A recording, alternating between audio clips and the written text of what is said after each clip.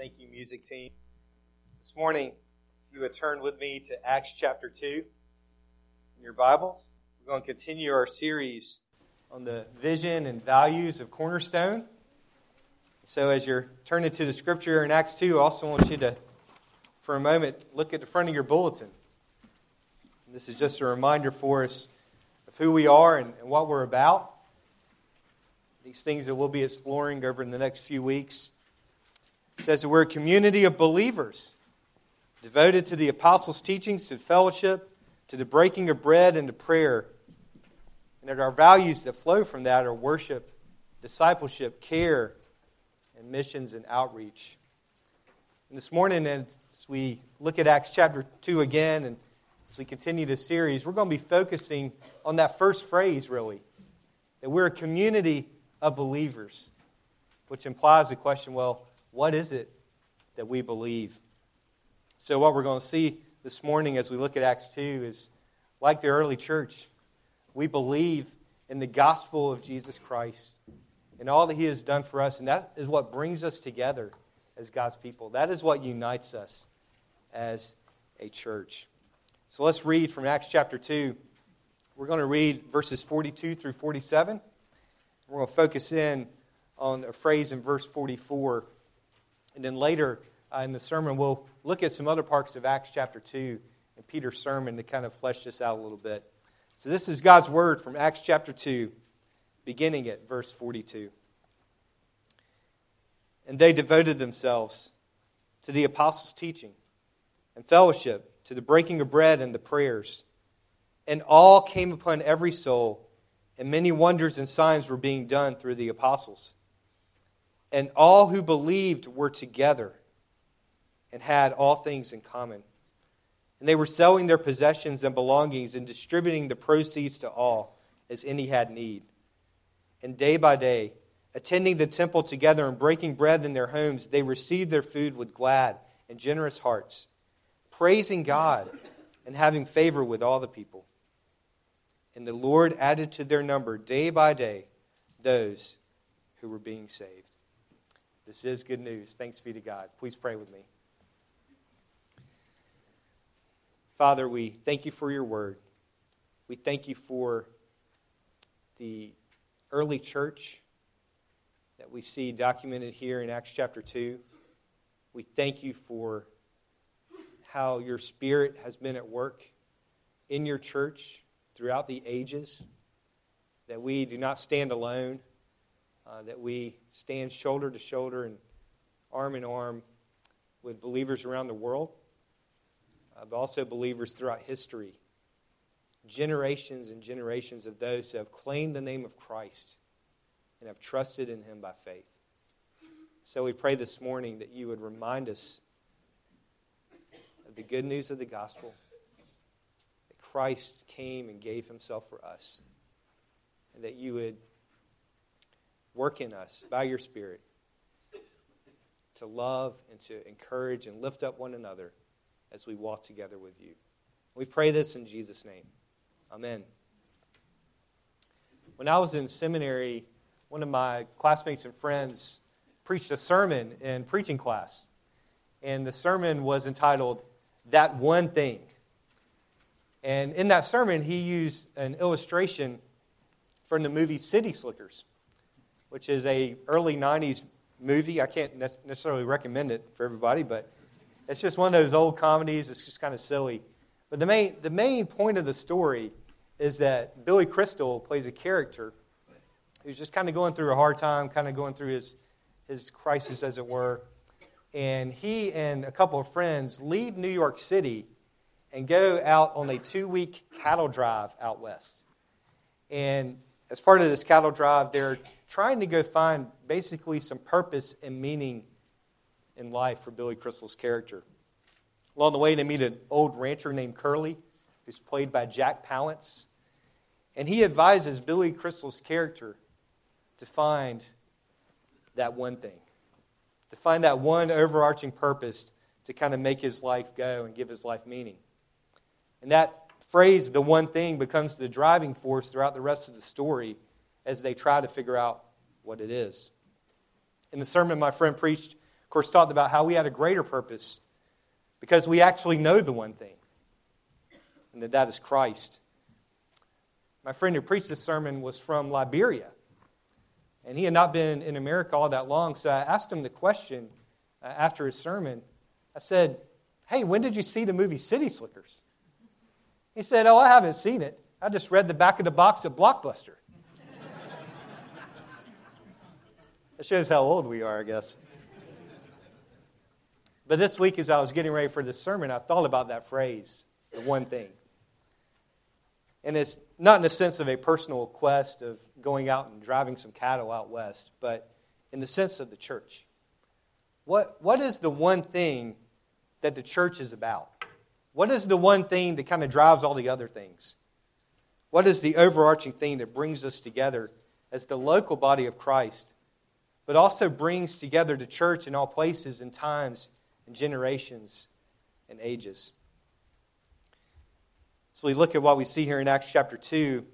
There's a phrase we want to kind of zero in on this morning. And that's at the beginning of verse 44. It says, "All who believed were together." So we ask the question, well, what is it that they believed? What is it that brought them together? We consider all this happened leading up to this in Acts chapter 2. The Holy Spirit comes upon them. Peter's preaching about the life and death and resurrection of Jesus. He's talking about the forgiveness of sins, and he calls for the people to repent of their sins, to believe in the Lord Jesus Christ. So in other words, what brought them together is they believed the good news of the gospel. They were brought together by that one thing. All that Jesus had done for them, who Jesus was, his life, death, and resurrection. They come together because the Holy Spirit had worked in their hearts to respond to this wonderful news. That Jesus had come, that he had lived, that he had died on the cross for their sins, that he had rose again. This morning, this sermon basically has one point. And that's that we want to talk about. How does this unity in the gospel, how does this believing the same thing together, where does that come from? And how does it work for the church? And so the one point we want to look at this morning is this.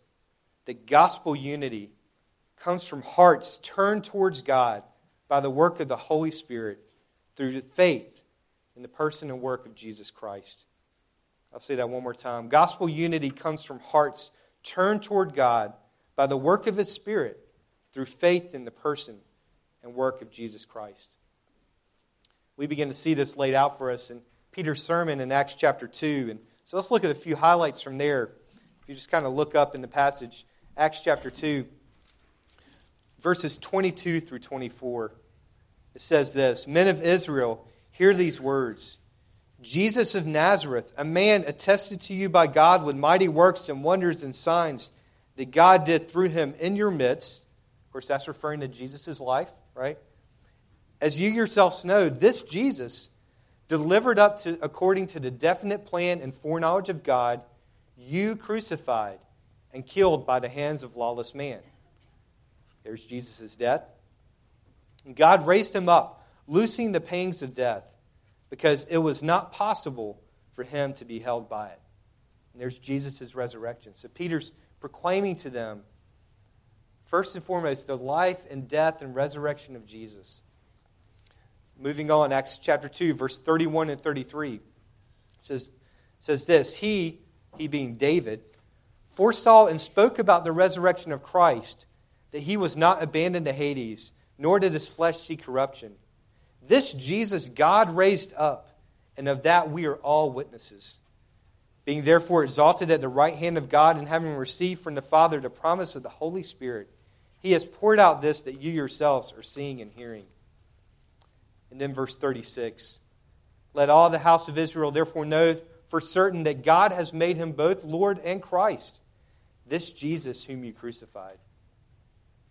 And so Peter is preaching these things to them. He's focused on the life and death and resurrection and the exaltation of Christ. And their response to it is this, verse 37. "Now when they heard this, they were cut to the heart and they asked the apostles, what shall we do? They had seen and heard and felt the work of the Holy Spirit and the Word of God. It had opened their hearts to believe in Jesus, who lived and died and was raised for them. Then we fast forward a little bit in our passage, and we read this in verse 44, that all who believed were together.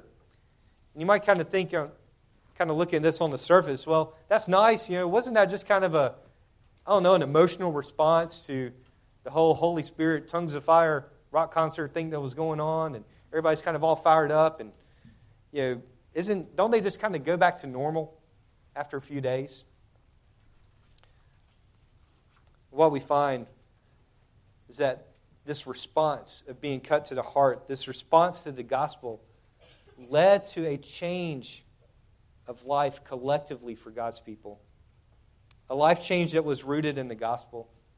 That they devoted themselves continually to the apostles' teaching, to the fellowship, to the breaking of bread, and to prayer. That they cared for one another by sharing what God had given them and meeting others' needs. They worshiped together, praising Him for all that He had done. You see, this just wasn't just kind of a one-time thing. This was a continual application of what God had set aflame in their hearts as they had believed the gospel. We see it continue later in the book of Acts. If you look at Acts chapter 4, verses 32 through 33, it says this, "Now the full number of those who believed were of one heart and soul. And no one said that any of the things that belonged to them was his own, but they had everything in common.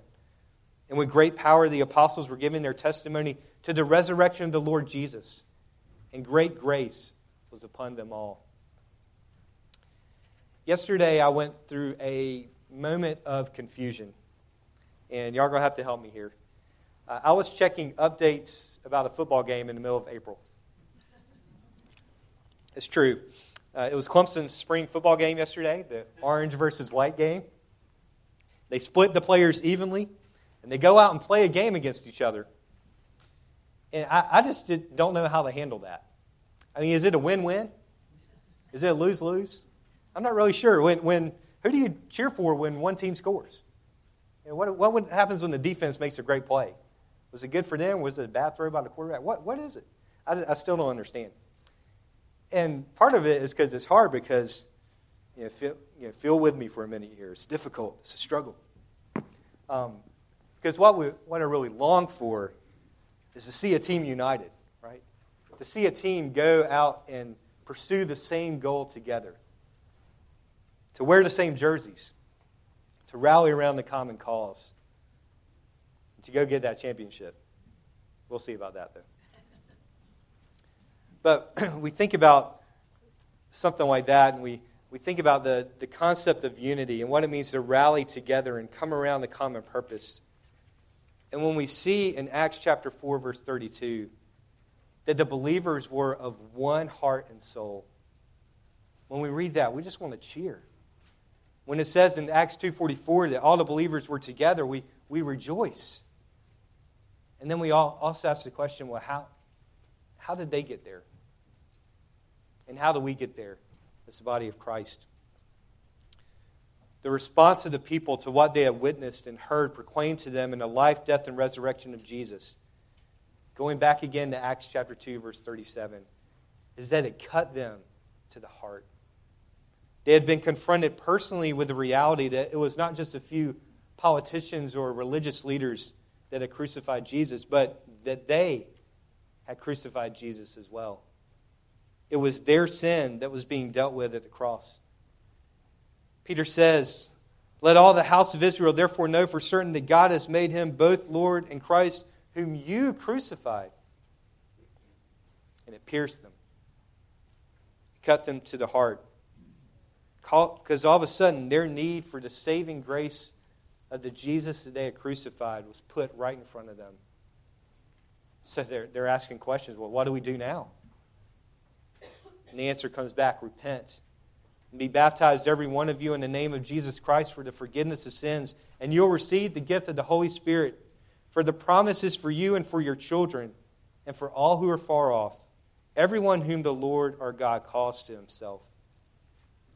So the beginning of gospel unity, of a heart turned toward God, is this recognition of our sinful condition, of our own brokenness, and owning that the Son of God suffered, and He was crucified on the cross, and it was for our sins.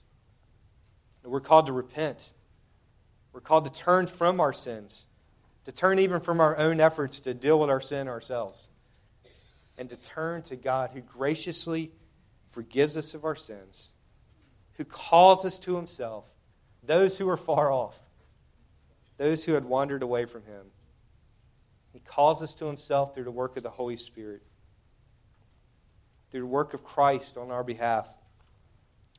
And He bids us to follow Him.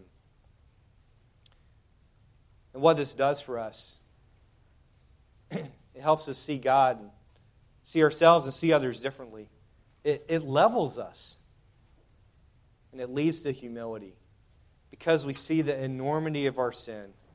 The things we have done that we ought not to have done. The things that we failed to do that we should have done. Our thoughts, our words, our actions. We see all that laid out in front of us. And then we see that God, not because of anything good in us, but because He loves us, He extends grace and mercy to us. We see Him sending His Son, Jesus Christ, to come and to stand in our place, to die on the cross for our sins, to forgive us of our sins, to reconcile us to God. And we say, who am I that God would do such a thing? We sing how deep the Father's love for us, how vast beyond all measure, that He would send His only Son to make a wretch like me His treasure. Why would we hold on to pride? Why would we cling somehow to self-sufficiency? Because it's not going to cut it. The glorious news of the gospel is this: that as bad as our sins may be, God's grace is as good as it gets. And that He has done everything necessary to secure our salvation in Christ and through Christ. And it brings us to the place where our response is to be cut to the heart, to repent of our sins, to trust in Jesus, to receive and rest in the forgiveness of sins, and by the work of the Holy Spirit to be humbled, to worship, to praise God for His amazing grace. The Apostle James is not one to mince words, and in James chapter 4, he really brings this home. He highlights the reality of our sin problem and then the need for humble repentance. It says this: what causes quarrels and what causes fights among you? Is it not this, that your passions are at war within you? That you desire and do not have, so you murder? You covet and cannot obtain, so you fight and quarrel? You do not have because you do not ask? You ask and do not receive because you ask wrongly, to spend it on your passions.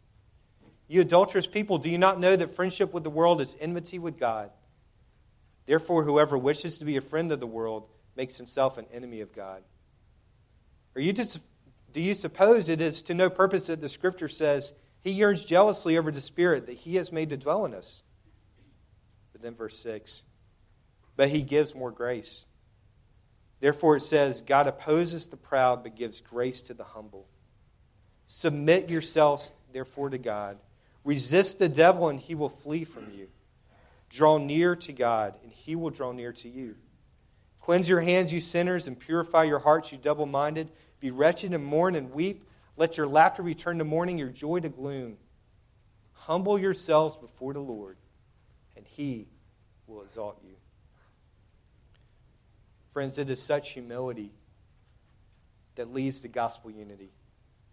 That we stand together as the body of Christ because we recognize our common need for the grace of God in Jesus. And we rejoice that He has secured our salvation through His life, death, and resurrection.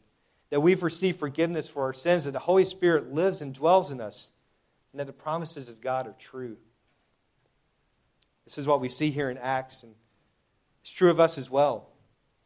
That this gospel is the one thing that binds us together before all other things. In 1 Corinthians 15, Paul calls the gospel that which is of first importance to the Christian. He says, "For I delivered to you as of first importance what I also received, that Christ died for our sins according to the Scriptures, that He was buried, that He was raised on the third day in accordance with the Scriptures." There's a phrase that's been used in certain places in times in the past, and the phrase goes something like this: doctrine divides and service unites. Or maybe doctrine divides and love unites. And it's understandable that some would see things that way. There certainly have been times when the church has fought inward battles that haven't been pretty. And it's true that bad doctrine can be divisive. And if we elevate things to first importance aside from Christ, then often division is quick to follow. But friends, good doctrine, like what we have in Acts chapter 2, that's echoed out through all the Scriptures, what Paul calls the things of first importance, that Jesus lived and died and has been raised for us, that our sins need forgiveness, that God has in His amazing grace and wisdom loved us with an everlasting love and called us to Himself, that the Holy Spirit is at work in us, that we must repent of our sins and believe in Jesus. Friends, this doctrine unites. It brings us together because the gospel is a flame in our hearts. The Holy Spirit is at work. We walk together, humbled by His grace, following Jesus as one people. The catechism we read earlier expresses this so well. What is true faith? True faith is not only a knowledge and conviction that everything God reveals in His Word is true, but it's a deep-rooted assurance created in me by the Holy Spirit through the gospel that out of sheer grace earned for us by Christ, and I love this, not only others, but I too. Did you catch that earlier? Not only others, but I too have had my sins forgiven, have been forever made right with God, and have been granted salvation. And then the Catechism goes on to explore the Apostles' Creed and all that the church believes. This gospel is what led the believers in Acts to be together, to continually devote themselves to the teaching of God's Word, to fellowship, to worship, to prayer, to caring for one another, even to the point that they did not see their stuff as their own, but shared and gave generously to those in need. In the weeks to come, Wilson's going to talk more about what that looks like, and as one of the upcoming sermons will be about caring for one another as God's people. And one of the things that's amazed me in every place I've been, really, is that God's people are generous. And it flows from knowing that God gave everything to us and that He loves us. And so therefore, we give and we love others. And I've seen people share with those in need. And I think back to, there was an older couple at our church in Asheville. And they just kind of showed up in our life. And at a time when our kids were small and life was overwhelming like every day. And they show up and they're doing things like, hey, give us all your laundry because we're going to take it to our house. And then they had these like giant, laundromat style washers and dryers in their house. And then it would magically appear the next day at our house. Done. Okay. That is love, right? That is giving. Why do people do such things? It's because of the gospel. It's because they were gripped by God's love for them in such a way that they couldn't help but go sacrificially love others.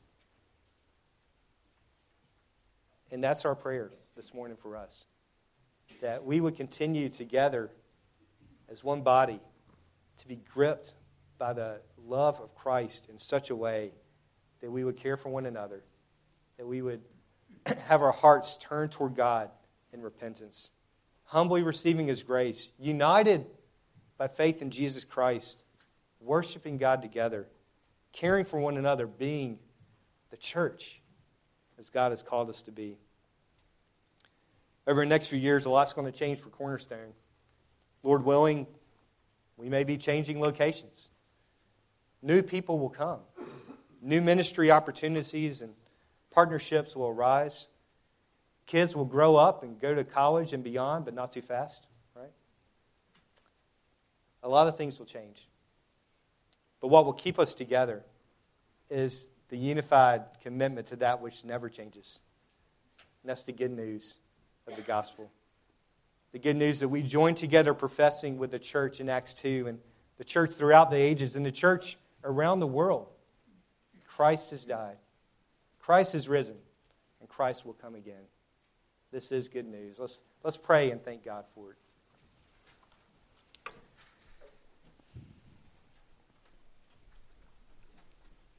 Father, we thank you for Jesus, who lived and died and rose again for us. We thank you that the gospel is true for us, that we can rest in the reality that our sins, as real as they are, have been really and truly forgiven through the work of Christ.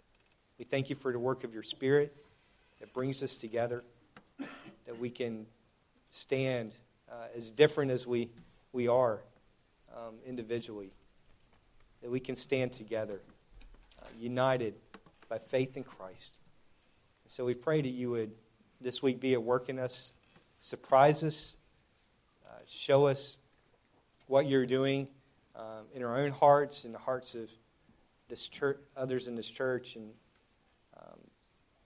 what you're doing throughout the rest of the body of Christ in our community and worldwide, that we would rejoice that you are at work.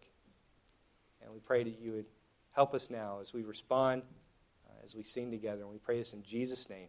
Amen.